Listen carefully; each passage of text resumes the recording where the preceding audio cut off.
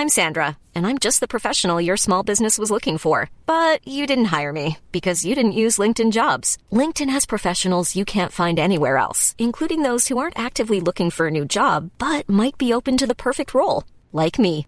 In a given month, over 70% of LinkedIn users don't visit other leading job sites. So if you're not looking on LinkedIn, you'll miss out on great candidates like Sandra. Start hiring professionals like a professional. Post your free job on linkedin.com/people today. Burrow's furniture is built for the way you live. From ensuring easy assembly and disassembly to honoring highly requested new colors for their award-winning seating, they always have their customers in mind. Their modular seating is made out of durable materials to last and grow with you. And with Burrow, you always get fast, free shipping. Get up to 60% off during Burrow's Memorial Day sale at burrow.com/ACAST. That's burrow.com/ACAST. burrow.com/ACAST.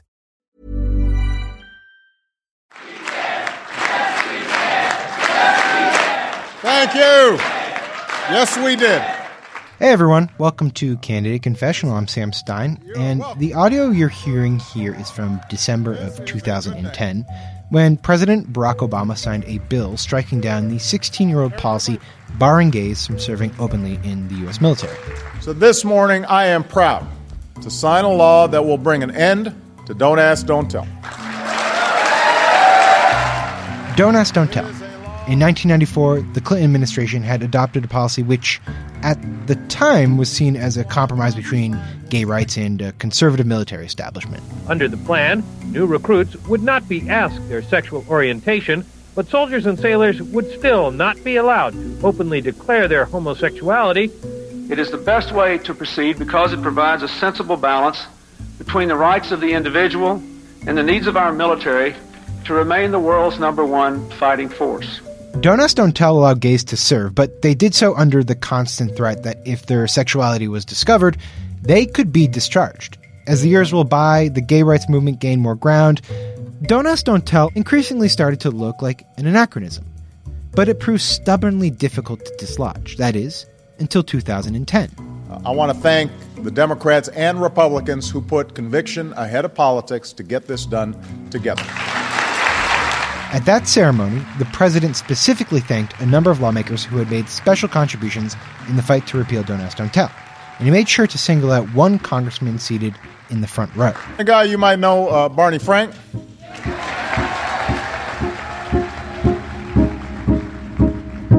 For nearly 30 years, Massachusetts Congressman Barney Frank had been the most visible and vocal openly gay politician in the country. Gay men and lesbians will no longer submit to unequal treatment. The fight to allow gays to serve openly in the military had been central to his career. He was in Washington when Don't Ask, Don't Tell became official military policy. By not allowing officially and legally a zone of privacy when you're not regularly in the company of your fellow soldiers, it's putting too much of the onus on the gay and lesbian service members themselves. And I can't accept that. And he was there 16 years later, when it was finally repealed. Let's not have any libel of the honorable gay and lesbian and bisexual people who want to serve their country and are being rebuffed by people on the other side. Today on the show, I sit down with Barney and I hear the whole story from his point of view. Welcome to Candidate Confessional. Now, before we get to Barney, let's just set the scene here, because where the story really starts is in the midst of the 1992 presidential campaign. For the first time in a race for the White House, gay and lesbian issues were an important part of the campaign. That year, Bill Clinton became the first major party nominee to really make gay rights an issue. And what's more, he explicitly promised to do away with the ban on gays in the military. Every day that we discriminate, that we hate, that we refuse to avail ourselves of the potential of any group of Americans, we are all less than we ought to be. And so, in the gay community, Clinton's election was greeted with jubilation. We're here! We're clear! We're going to the White House! But the issue was far from fait accompli. Clinton's biggest obstacle was a highly skeptical military establishment, personified by the chairman of the Joint Chiefs of Staff, one Colin Powell. I've got to consider what you say to a youngster who might come and say, Sergeant General, in the most private of my accommodations, I prefer to have heterosexuals around me and not homosexuals or gays. Powell's concern, and the concern of most generals, was that introducing the element of open homosexuality into the military environment could hurt unit cohesion. We are trying to build the greatest level of coherence and cohesion in a unit where people depend on each other totally for their life in close combat situations. That is not a place, in my judgment, to introduce sexual differences. The problem is that it would cause problems with the others. It was the kind of what we call in civil liberties talk the heckler's veto, the notion that you can't make a speech because other people are then going to misbehave. So what Powell basically said was, oh no, you people would be fine, but it is the prejudice that other people have towards you that makes this an unsettling fact. This is the foundation for the morale argument, essentially, yeah. which basically says, you will hurt the morale of the heterosexual soldiers because they'll be looking over their shoulder, uncomfortable in the bathroom. The best answer to that comes from my husband Jim. I didn't know him at the time, but he was in on the successful conclusion to this fight in 2010, and he said, let me see if I understand this. You are in the military.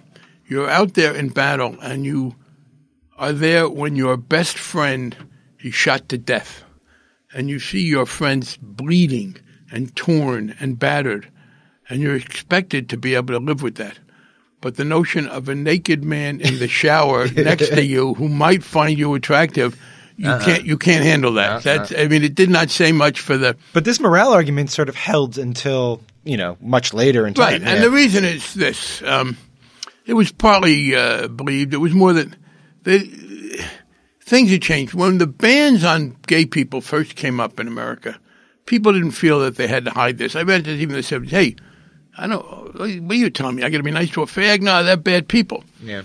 By the late 80s and 90s, it was no longer, if you weren't an outright bigot like Jesse Helms or Anthony Scalia, who succeeded Helms as the bigot in chief in America, it wasn't proper. It wasn't respectable to say you didn't like us. So they had to come up with reasons why you could have these policies. For example, the reason we couldn't get married was that if we got married, it would destabilize straight marriage. Yeah. A nonsensical argument. But they didn't want to come right out and say what really motivated a lot of these people. You know what? We don't like one of them, so two of them hanging out is even worse. Well, in each case, it's the premise is that we heterosexuals are too weak-minded, too weak-willed.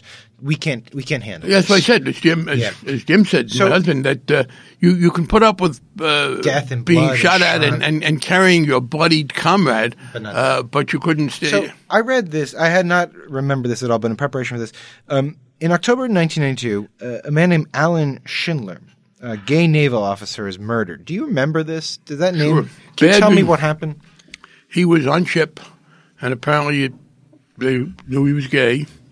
And on shore leave, he was cornered in a urinal by a much bigger comrade, I think, with somebody else, and they beat him to death. They just bludgeoned him to death. And it was clear that it was because of his homosexuality. Yeah. Yes, it was. In what ways did this reverberate politically? Well, it's interesting. On the one hand, of course, it might have been rationale. Our ammunition for that rationale. See what happens. Man is gay, and it makes these people crazy. But on the other hand, it undermined that argument because the Powell argument basically blamed the victim. Oh, you guys are good. By now, after Powell and Cheney together, we're not a security risk. We're perfectly good soldiers, but we're not allowed to do this because other people will misbehave. But when the other people misbehave by beating somebody to death, that kind of undercuts that. People don't want to be associated with the notion that it's okay to beat someone to death. That's a good reason that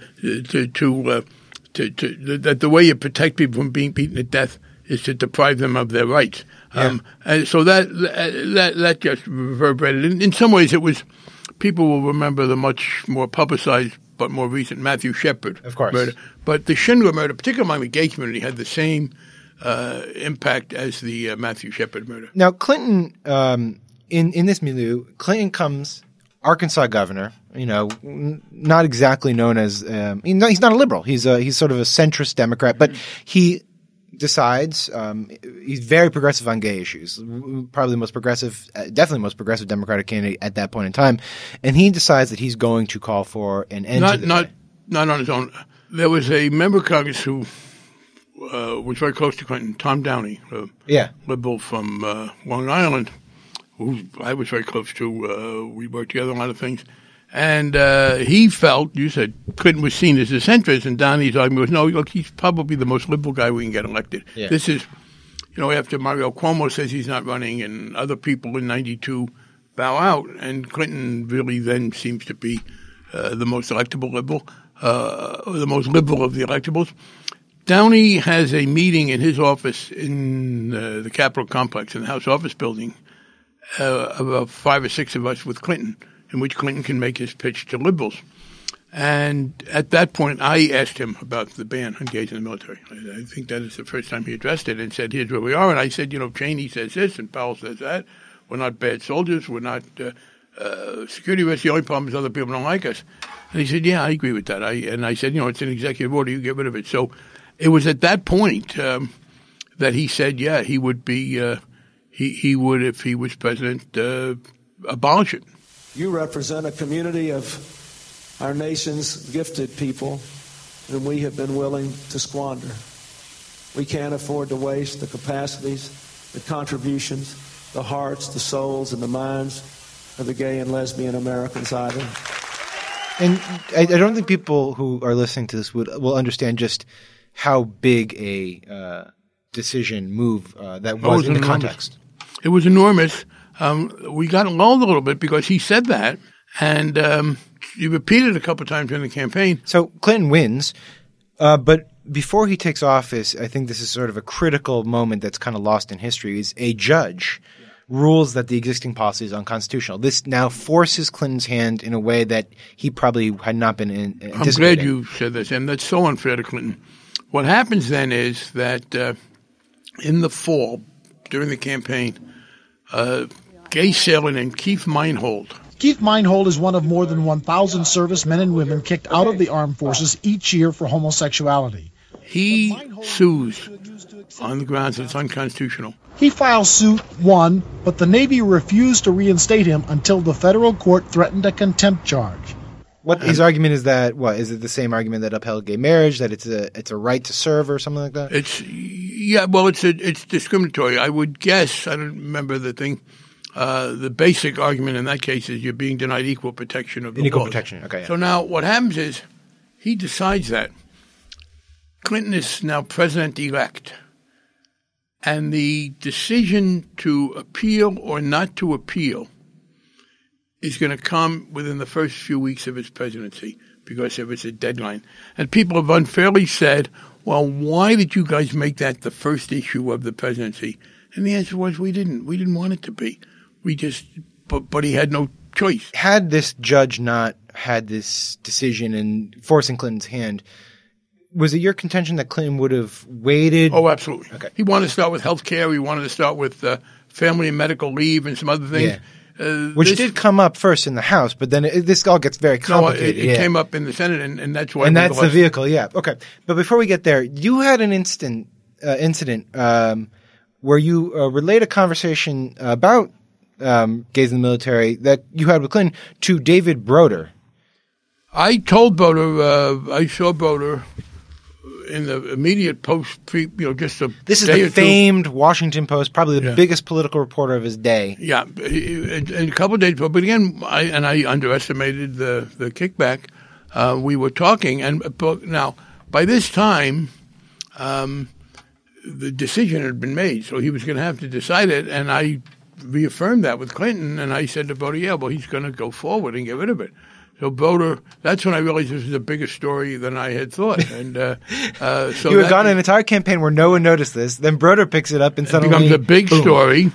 But it's magnified by the fact that Colin Powell, the African-American chairman of the Joint Chiefs of Staff, comes out strongly in favor of maintaining the policy. And at that point, when people say, well, isn't this like the segregation? He said, oh, no, race is a benign condition.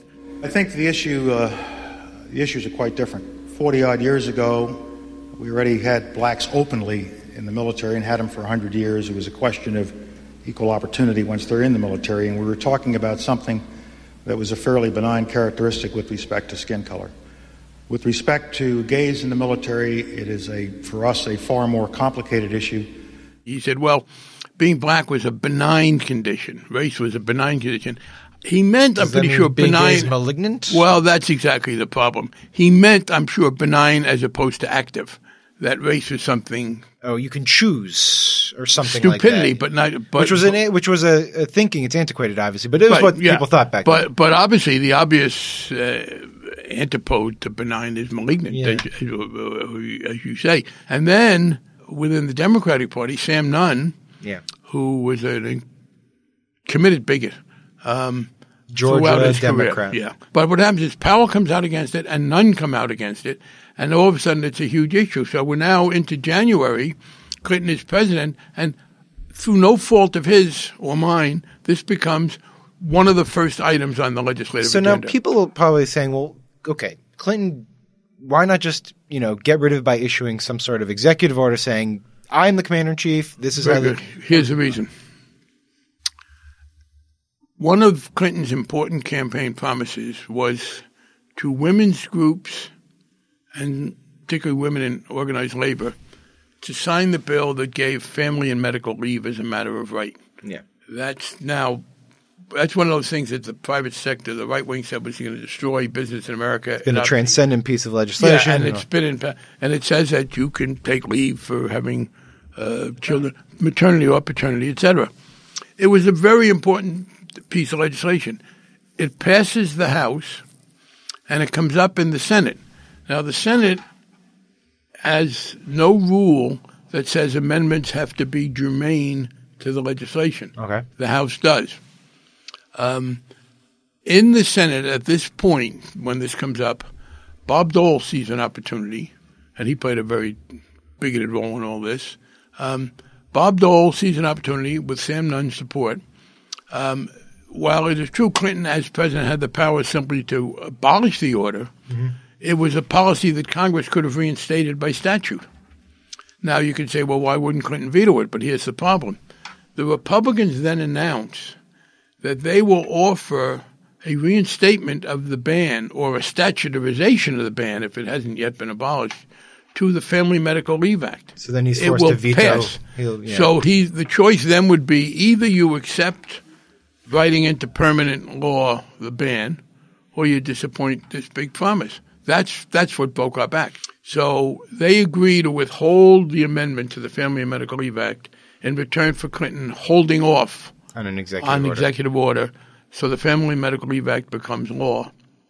And then, but you have this situation where he's agreed and now this is a full-on mega media story. Absolutely, it's one of the biggest stories in the country. And as I said, now people also said, "But why didn't he just order Colin Powell to go along?" Well, Colin Powell was in his last few months as chairman of the Joint Chiefs of Staff. What was Clinton going to do? Fire him? And by the way, how would it have helped our cause? I've asked my gay and lesbian friends if, in defense of our equality, Clinton fires the leading African American. I mean, one of the great strengths we've had on the LGBT issues is the strong support we've gotten from the Congressional Black Caucus and others. Sure. That would have dinged it a little bit if it had been the Powell thing. So that's the story. That's what happened. Now, how much time had Clinton bought himself for a compromise? 6 months. 6 months.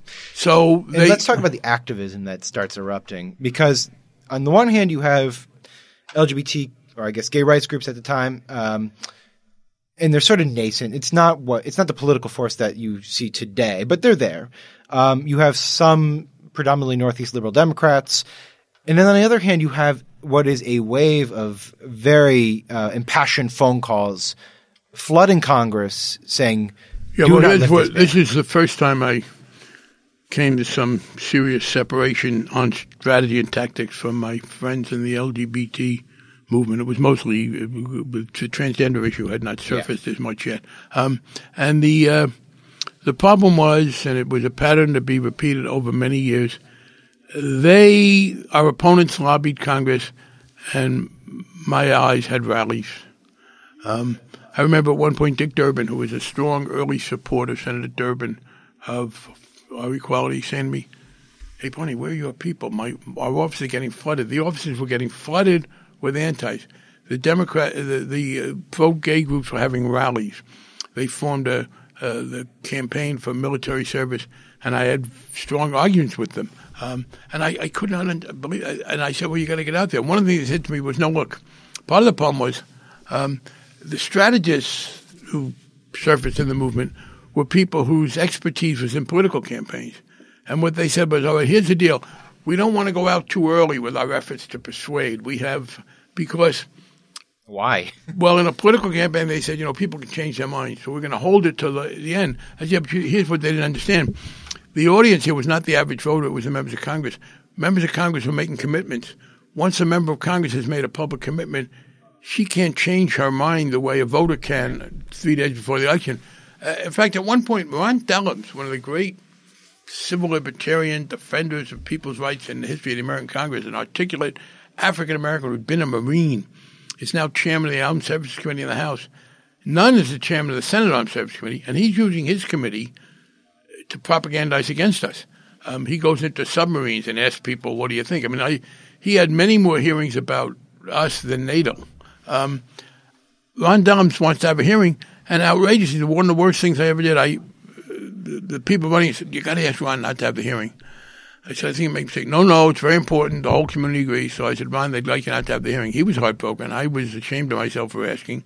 It was really stupid, this articulate. What was the rationale for not? I don't know. I never could find out. They were holding their fire. I mean, it was this terrible mistake that they were going to make. They had this powerful campaign that was coming. It was just stupidity. But then we have rallies. That was the year, 1993, that there was a big gay march on Washington. There had been one in 1979. This is the biggest one.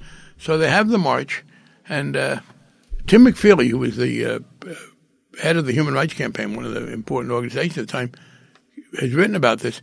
They couldn't get people to lobby the members of Congress. So people came to Washington, had a big parade, had a big rally. They're in Washington, marching in Washington. And don't go to the members of Congress. And one of the worst things was we have and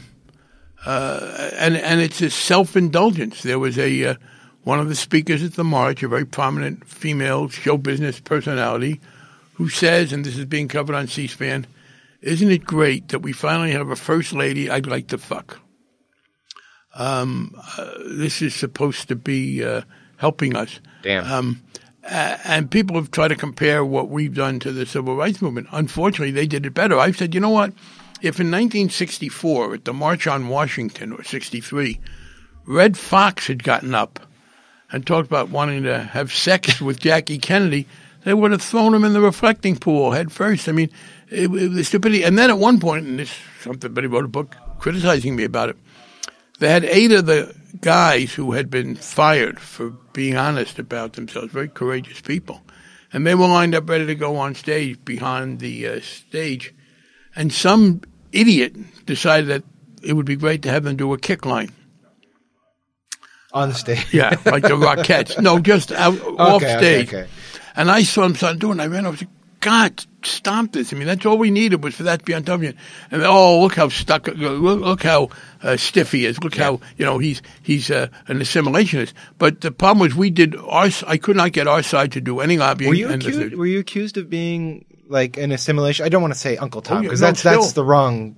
No, still, but not being militant enough. Yeah. And I said, well, no, militance has to do with your goals, being sensible. I most recently, I'm very proud to say that Kathy Griffin, who I had not met before, but has political judgment as bad as any human being I've ever seen. They brought her, for some reason, down towards the end in 2010 when we finally were able to win this. Sure. And she came down and just was talking stupid.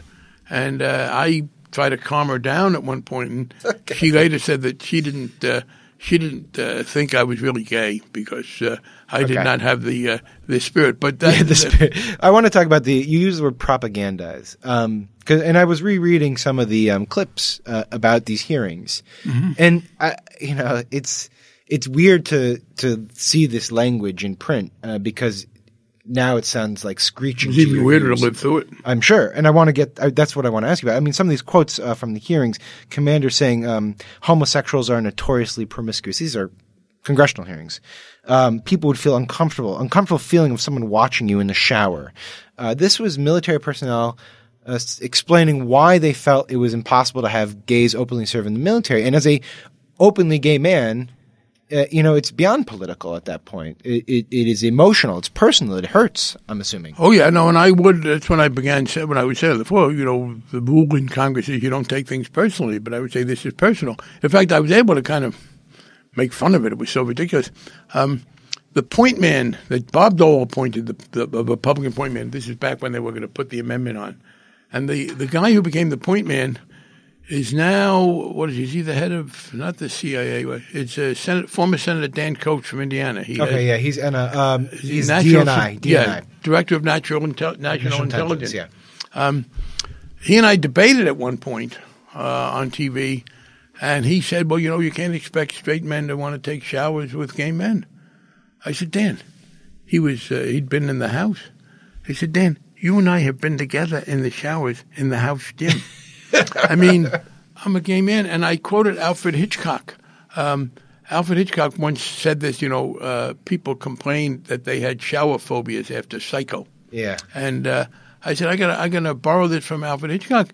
We gay men, we are in gyms, we are in locker rooms all over the place, and we get sweaty. And we do not have ourselves dry cleaned. We showered. You showered with me. Frankly, it wasn't that big a deal to me. I don't know about to you.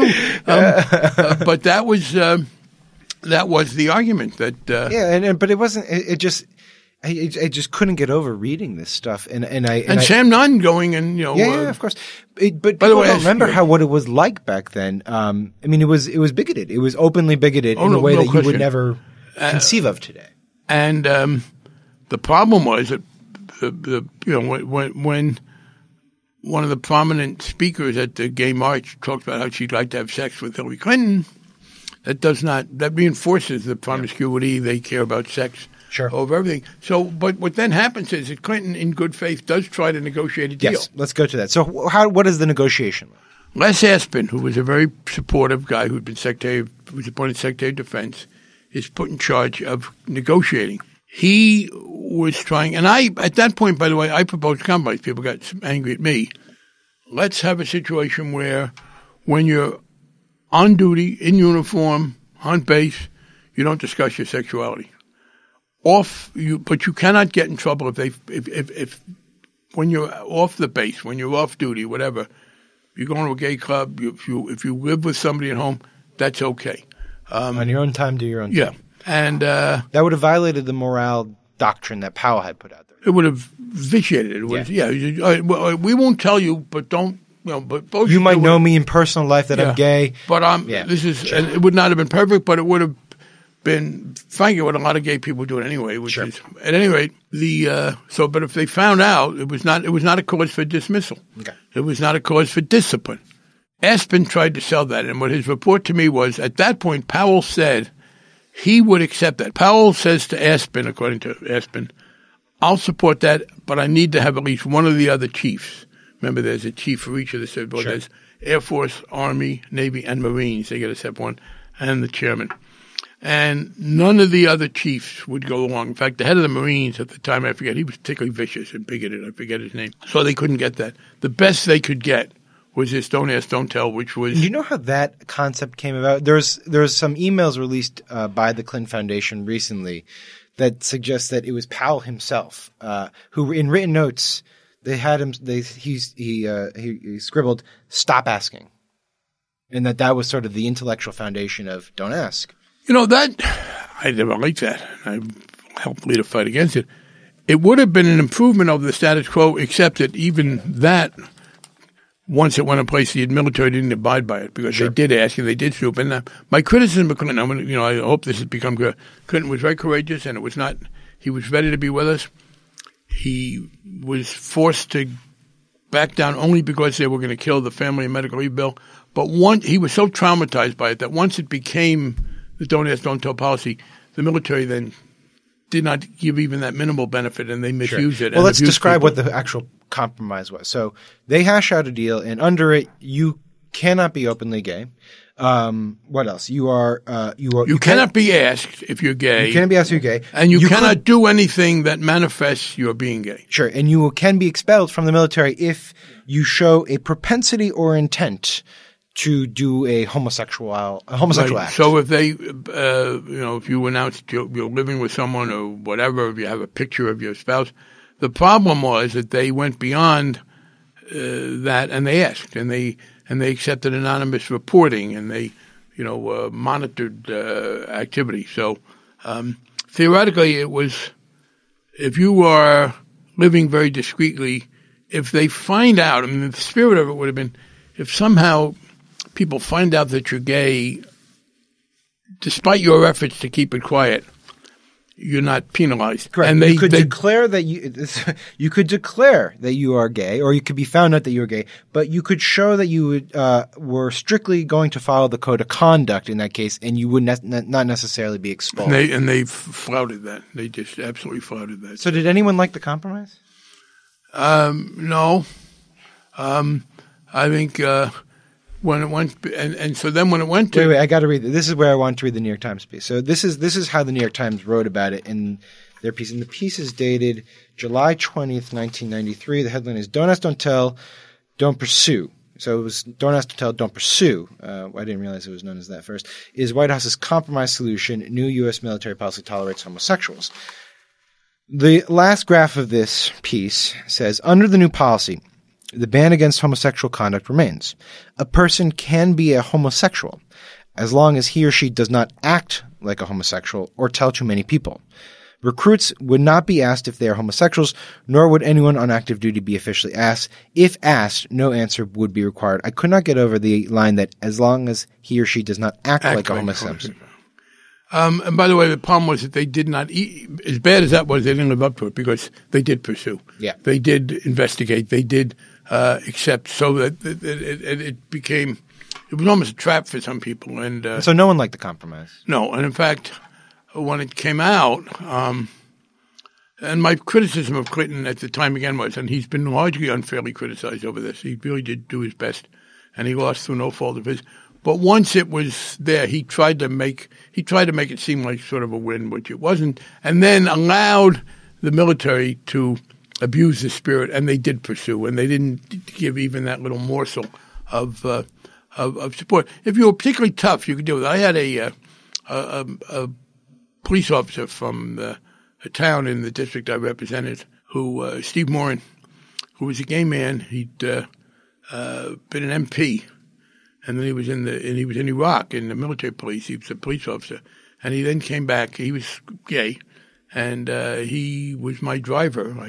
In his off-duty time, I paid him as my driver, and he was called into his reserve unit.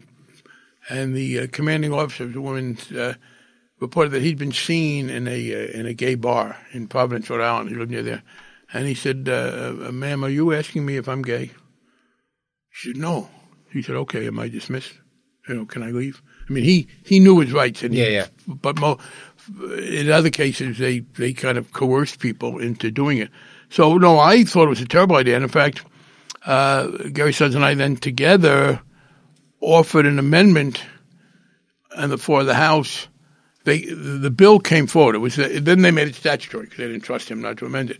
So Don't Ask, Don't Tell became statutory that year. We offered an amendment in that. There were two amendments in the House. One from the right, which said no, flat out ban. Yeah. And then one from the left, our side, which said no, flat out repeal of the ban. And I remember being asked by the Democratic leadership, please don't make people vote on this. A lot of Democrats don't want to. And yeah, I would say, look, I'm not going to gratuitously put my colleagues at risk if there's no gain. But I said to them again, this is personal. I can't not do this. I can't sit both. What was the vote? We got a majority of the Democrats. But we lost, I think we got almost no Republicans. And I forget, it was almost 2-1 for the main, against our amendment. And then in the Senate, Senator Boxer, that's where she came in. That was her first year in the Senate. She came in 92. she offered the amendment. So we offered those amendments and we lost. But there is a next step to the story.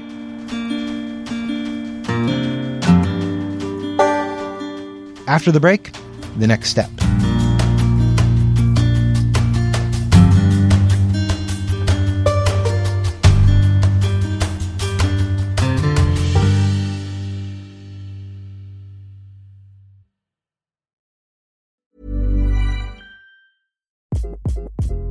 Hi, this is Craig Robinson from Ways to Win, and support for this podcast comes from Invesco QQQ, the official ETF of the NCAA. The future isn't scary. Not realizing its potential, however, could be. Just like on the recruiting trail, I've seen potential come in many forms as a coach. Learn more at Invesco.com/QQQ. Let's rethink possibility. Invesco Distributors, Inc. It's that time of the year. Your vacation is coming up. You can already hear the beach waves, feel the warm breeze, relax, and think about work. You really, really want it all to work out while you're away. Monday.com gives you and the team that peace of mind. When all work is on one platform and everyone's in sync, things just flow. Wherever you are, tap the banner to go to Monday.com.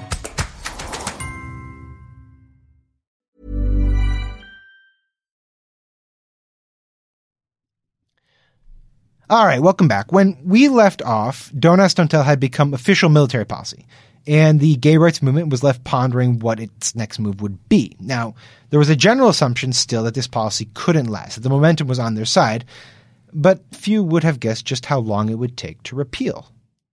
At the time that this happens, what's your realistic assumption about how long it will take for this policy to be wiped off the books and actually allow gays to serve openly in the military? I think we're making real progress, but here's the deal, and this turns about to be the case. I also knew then, and this is still the case, no legislation that is supportive of equal treatment for people based on sexual orientation or now gender identity wins unless you have a Democratic Senate, House, and President. You have to have the trifecta. So I thought after a few years, we can probably do this the next time we have a Democratic Senate, House, and President. And in fact, that was the case. Yeah. Because in 2010, the end of that. You just never thought it would take till 2010. To have a Democratic President, House, and Senate. I didn't foresee that we were going to lose in 94. Because remember, at that point, the House in particular, and mostly the Senate, went Republican for 12 years. But the next time we got a Democratic President, House, and Senate, we were able to do it. It took to the last minute. But there's one other thing in fairness to Clinton. He was unhappy at the failure, partly because he wasn't supportive of our equality, and he felt some political sting. And I then volunteered that I talked to him and said, okay, we lost on this, and I don't blame you for losing. And as I said, the votes were there to stop it. But there are some things you can do on your own without Congress that will help LGBT equality. And he agreed to do all three, and they have been very important. One was to say for the first time, Janet Reno had the legal authority to do it and did it, that if you were being persecuted in your home country because you were gay or transgender, you could get asylum. Yeah. And that's been used for, a lot of people since then. Secondly, they did send out a letter from the Office of Personnel Management saying, please be clear that people being gay or lesbian cannot be taken into account in promotions or hiring.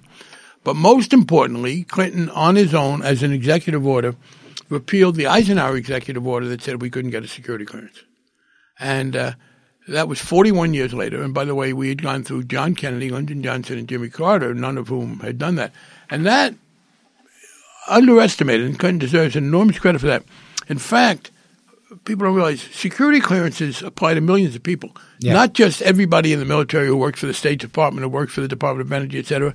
But if you're a private citizen working for a company that has a contract with any of those, a law firm, an accounting firm, an architectural firm, construction firm. And during my years when I was one of the ombudsman for gay and lesbian people at the federal level, the single most common problem brought to me was, I work for this or that company. We just got a contract, and the FBI is now investigating to see if I'm gay. And in fact, there was one of the founders of the gay rights movement, a great man named Frank Kameny, since died, who was a crusader. He set himself up as a non-lawyer, as an expert in defending gay people in security clearance situations. And he was good at sort of forcing micro practice there. Yes. Yeah. And when we passed the bill, he was put out of business. Yeah. When Clinton signed the executive order, he said, well, he had mixed feelings because we put it. So to give Clinton Clinton deserves credit. Clinton has I think it's not a controversial thing. He has a mixed reputation on the issue of gay rights. And you think it's unfair? Totally unfair. Okay. He did everything he could within his power, including trying to get rid of this, appointing people for the first time to confirmable posts, and doing but now what was interesting is, and people ask, well, wait a minute. Well, look at the Defense of Marriage Act. I mean, that's like the big federal marriage amendment stuff that came later in his term. Yeah. That's what the big knock on Clinton is. Well, yeah. Well, what happened was in 96, that was against Bob Dole. Clinton's running against Dole, and they put that on his desk, and he just felt electorally. But before that, when he got rid of the when he got rid of the security clearance ban, theoretically they could have done the same thing on security clearance as they did with gays in the military. That is, they could have put legislation on. Yeah. The problem was they didn't have, and you correctly focused on, they didn't have the morale argument, because people at the Department of Commerce don't shower together. I mean, civilian employees. Yeah, well, it's voluntary. So they could not make that argument. Yeah. That didn't stop them. There's a right-wing former congressman named Bob Dornan, who people may not remember him, but they will remember his uncle, who played the Tin Man in The Wizard of Oz. Actually, it was a great Hollywood fight. He ran against Gregory Peck's son in a classic Los Angeles congressional race in the 70s. But Dornan was a super homophobe who ultimately was defeated. He claimed it was a kind of a lesbian conspiracy when he lost to Loretta Sanchez. And in fact, he tried to prove it by showing that a large number of women had voted in his election from the same address. This is a true story. And he said, how could 32 women all be living in the same place? It was a convent. Literally. But he announced that he was then going to file a bill, because on the security clearance stuff. This is 95, so it's only a couple years later. And I, at that point, said, and I'm proud of this, I said publicly, all right, here is the deal. I obviously don't think that it's a security risk to be gay. I don't think I'm a security risk. If, on the other hand, it was to become the law of America that if you are gay, you are a security risk, voted in by this Republican Congress, I would consider it my duty to report to the appropriate authorities all the gay members of Congress that I know and their staffs. And suddenly... Well, at that point, by the way, almost all the closeted ones were Republicans. The Democrats were out. And that he literally backed down because of that. He said... Do you think he had internal caucus pressure to back down? Yeah. I bet. All right, so Don't Ask, Don't Tell, you correctly calculate in 93 that it won't effectively be repealed until Democrats control all three branches, or both chambers in the presidency. It was 2008 when you finally got the presidency in both chambers. Well, January 2009. Remember, in 2009, the first thing out of the box was health care. Yeah. And it's complicated because the committee first thing after the Recovery Act, but yeah. We are also trying to do Don't Ask, Don't Tell. And what happens is the House does pass it fairly easily. Because you're only a majority. So the House passes the repeal of Don't Ask, Don't Tell fairly early in 2010, and we're on track. When it goes to the Senate, and this is a disappointment to me, the Republicans are still fighting it on the whole, and it cannot break the filibuster. Who are the big voices fighting it? Was John McCain, his eternal discredit. Yeah, Mr. Military McCain was a major opponent of it. Other conservatives, but John same arguments too, right? Yeah, morale of the troops. Yeah. Don't put social progress ahead of military. Defense. Yeah. So McCain had been somewhat more supportive, but John, remember he had that Republican primary challenge back in, and he moved to the right. So when McCain, he went down to the border wall and build a dang fence and all that. Yeah, okay. In 2010 is the year he's up for re-election. Tea Party every year. So they can't break the filibuster. So we have now we included it. Here's the deal. We included, this is critical, we made the repeal of Don't Ask, Don't Tell an amendment to the overall military authorization bill for the year. Yeah. It goes to the Senate, and it then becomes the Senate. It bogs down in the Senate because the Republicans don't want to pass it with this in there, and then we lose the House. Yes. And when we lost the House, I panic because we say, okay, we go back and finish this next year. They're going to have to do a defense authorization. It is now clear to us as of November of 2010, the House has passed the repeal of Don't Ask, Don't Tell and put it in the authorization bill. The Senate hasn't passed the authorization bill. What we anticipate is that the Senate may now say to us, the Republican Senate, all right, we're going to separate them out. We can't pass them both. And we understand that if we don't get it done this year, you will not get it done until you get the House back. Right. The Barney Frank rule that you need to have all the chambers. You need the trifecta. Yeah. At that point, the Senate calls. I remember this. I was had a cataract. So I get very nervous. And in October, I remember the president was up. He was in Massachusetts. And I started telling everybody, the president, Harry Reid, Nancy, everybody I could talk to, people in the White House, we now have better get this done this year. This is by October. We're beginning. So even before the election, you think the House might be lost. And we worried about it. We got to be ready to do this in the lame duck. Steny Hoyer calls me towards the end of the session in the lame duck. I remember this. I'd had a cataract operation. And Jim, my husband, had come and was not yet then my husband, but we were living together, obviously. And he drives me back to my apartment here in D.C. And he said, by the way, as I get less groggy, Steny Hoyer wants you to call about gays in the military. So I call him. And he said, well, the Senate called me, and here's what they want us to do. They can't pass the defense bill with DADT in it. They want us to separate it and send it to them as two separate bills. And Nancy Pelosi calls too, and I'm still getting focused. And Nancy said, no, we're not going to do that. And the reason you don't do that is because you give up your entire leverage. They'll pass one and not the other. Yes. And they need to pass this because you have to fund the military. Yeah. No one wants to go home saying, we forgot to fund the military. And there's a lot of ego in there because they get their policies in there. And so it's very important to the Senate, including the Senate Republicans. McCain's the senior Republican on this. By now, we got only a week to go. Here's what we're going to work out. We will pass Don't Ask, Don't Tell as a separate bill. We will send that to the Senate. The day the Senate passes Don't Ask, Don't Tell repeal, as a standalone, we will then send them the authorization bill. So essentially, you got to guarantee, Senate, you have to guarantee that you can pass Don't Ask, Don't Tell. But we'll hold this whole thing hostage. As a hostage. We're going to hold the defense authorization bill hostage. And I don't think they may believe this. Said day down in the well of the House, a wonderful man named Mike Skelton, who was a conservative Democrat in Missouri, who was going along with it, lost his seat in that year. He had already lost his seat. 2010 was a terrible year. And he had put a lot into the authorization bill. And he was worried the whole thing was going to go down. And we had this emotional scene in the well of the House in which I'd been empowered by Nancy to say, by the way, it made it a little easy because here's where my being open was helpful.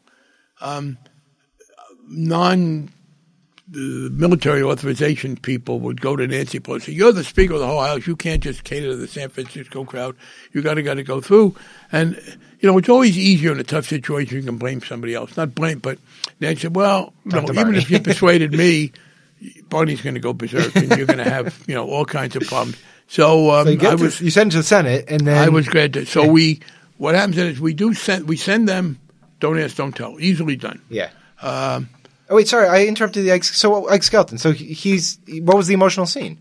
Well, on the floor, because he wanted us to send the defense bill. He was worried the thing was going to just implode. Yeah. And this was going to be his last act in Congress. And something he put a lot of effort into. And I hated to do this to him, but it was, beyond personal. Okay. Anyway, we send them Don't Ask, Don't Tell, and we're waiting for them to pass it, and then we'll send them the authorization.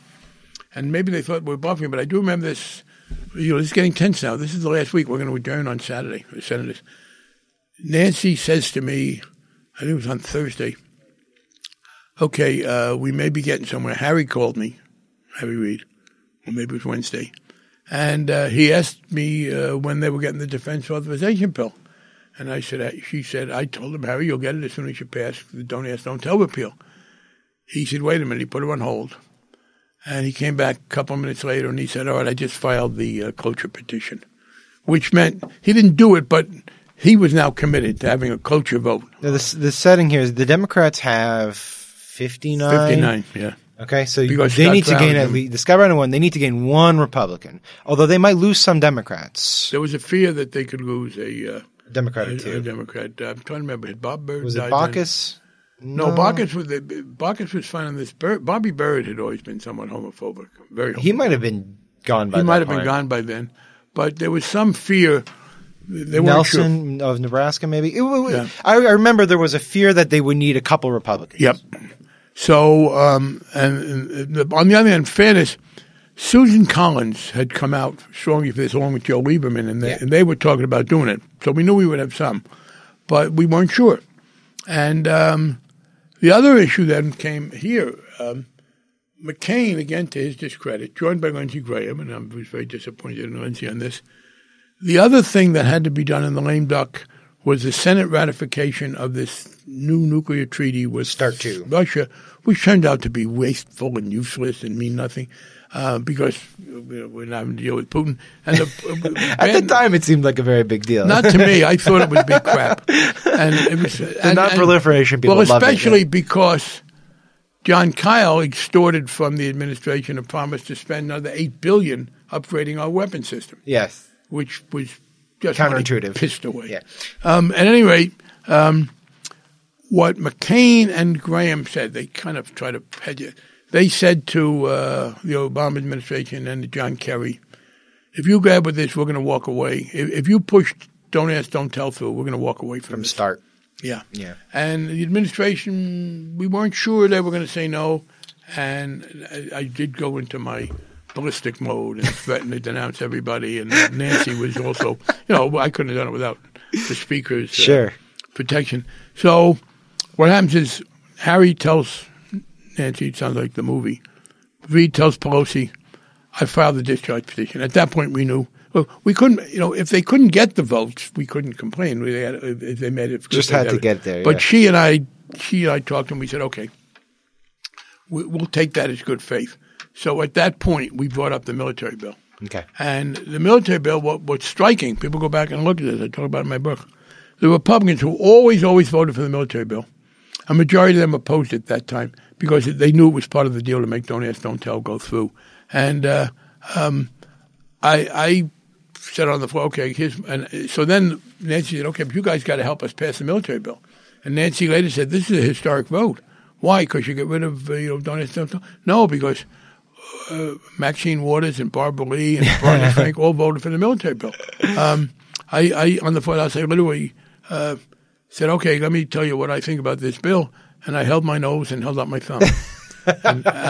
and the bill passed and went over to the Senate on that. So we did pass it. So you got the military bill passed. The Don't Ask, Don't Tell repeal bill, it was 3 pages or something. It was very small, and it says repealed. Yeah, it was, and it passed. If I remember correctly, it passed 4 or 5 votes. Yeah, to spare. And we got more Republicans. It wasn't a squeaker. It was squeaker-ish, but it wasn't that close. The tragedy was it was in competition on Republican votes for the Dream Act. Yeah, it was such a crazy lame duck session. There was so much going on. The Dream Act lost, and that was the one. Dream Act was the one thing. There were some Republicans that would vote for one and not the other. The You can only go off so many times. You have a certain. You have this, account. I can only piss off my voters on so many times and so many issues.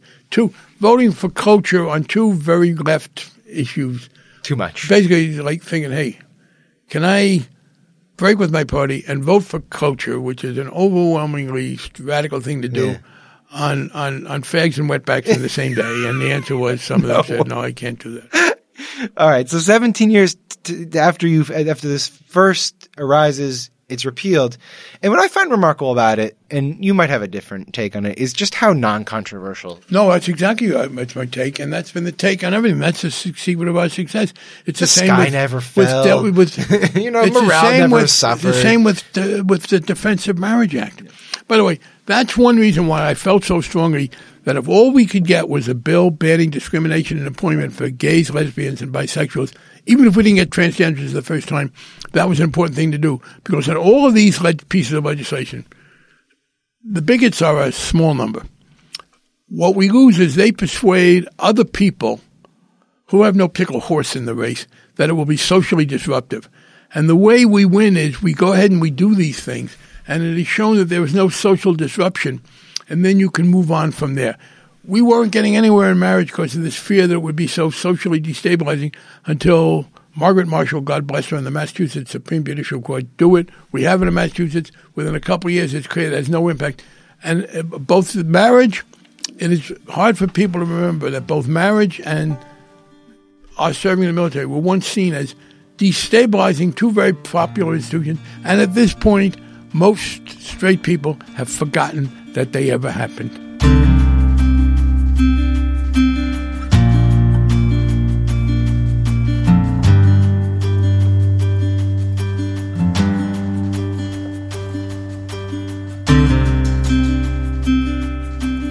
That was former Massachusetts Congressman Barney Frank.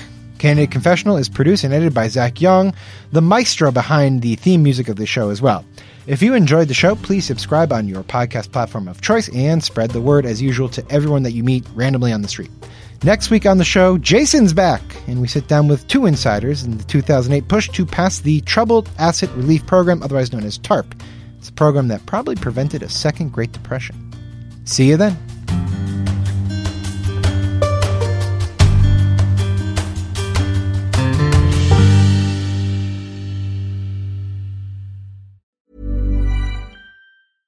Want flexibility? Take yoga. Want flexibility with your health insurance? Check out United Healthcare Insurance Plans. Underwritten by Golden Rule Insurance Company, they offer flexible, budget-friendly medical, dental, and vision coverage that may be right for you. More at uh1.com. Even on a budget, quality is non-negotiable. That's why Quince is the place to score high-end essentials at 50 to 80% less than similar brands. Get your hands on buttery soft cashmere sweaters from just $60, Italian leather jackets, and so much more. And the best part about Quince, they exclusively partner with factories committed to safe, ethical, and responsible manufacturing. Elevate your style without the elevated price tag with Quince. Go to quince.com/upgrade for free shipping and 365-day returns.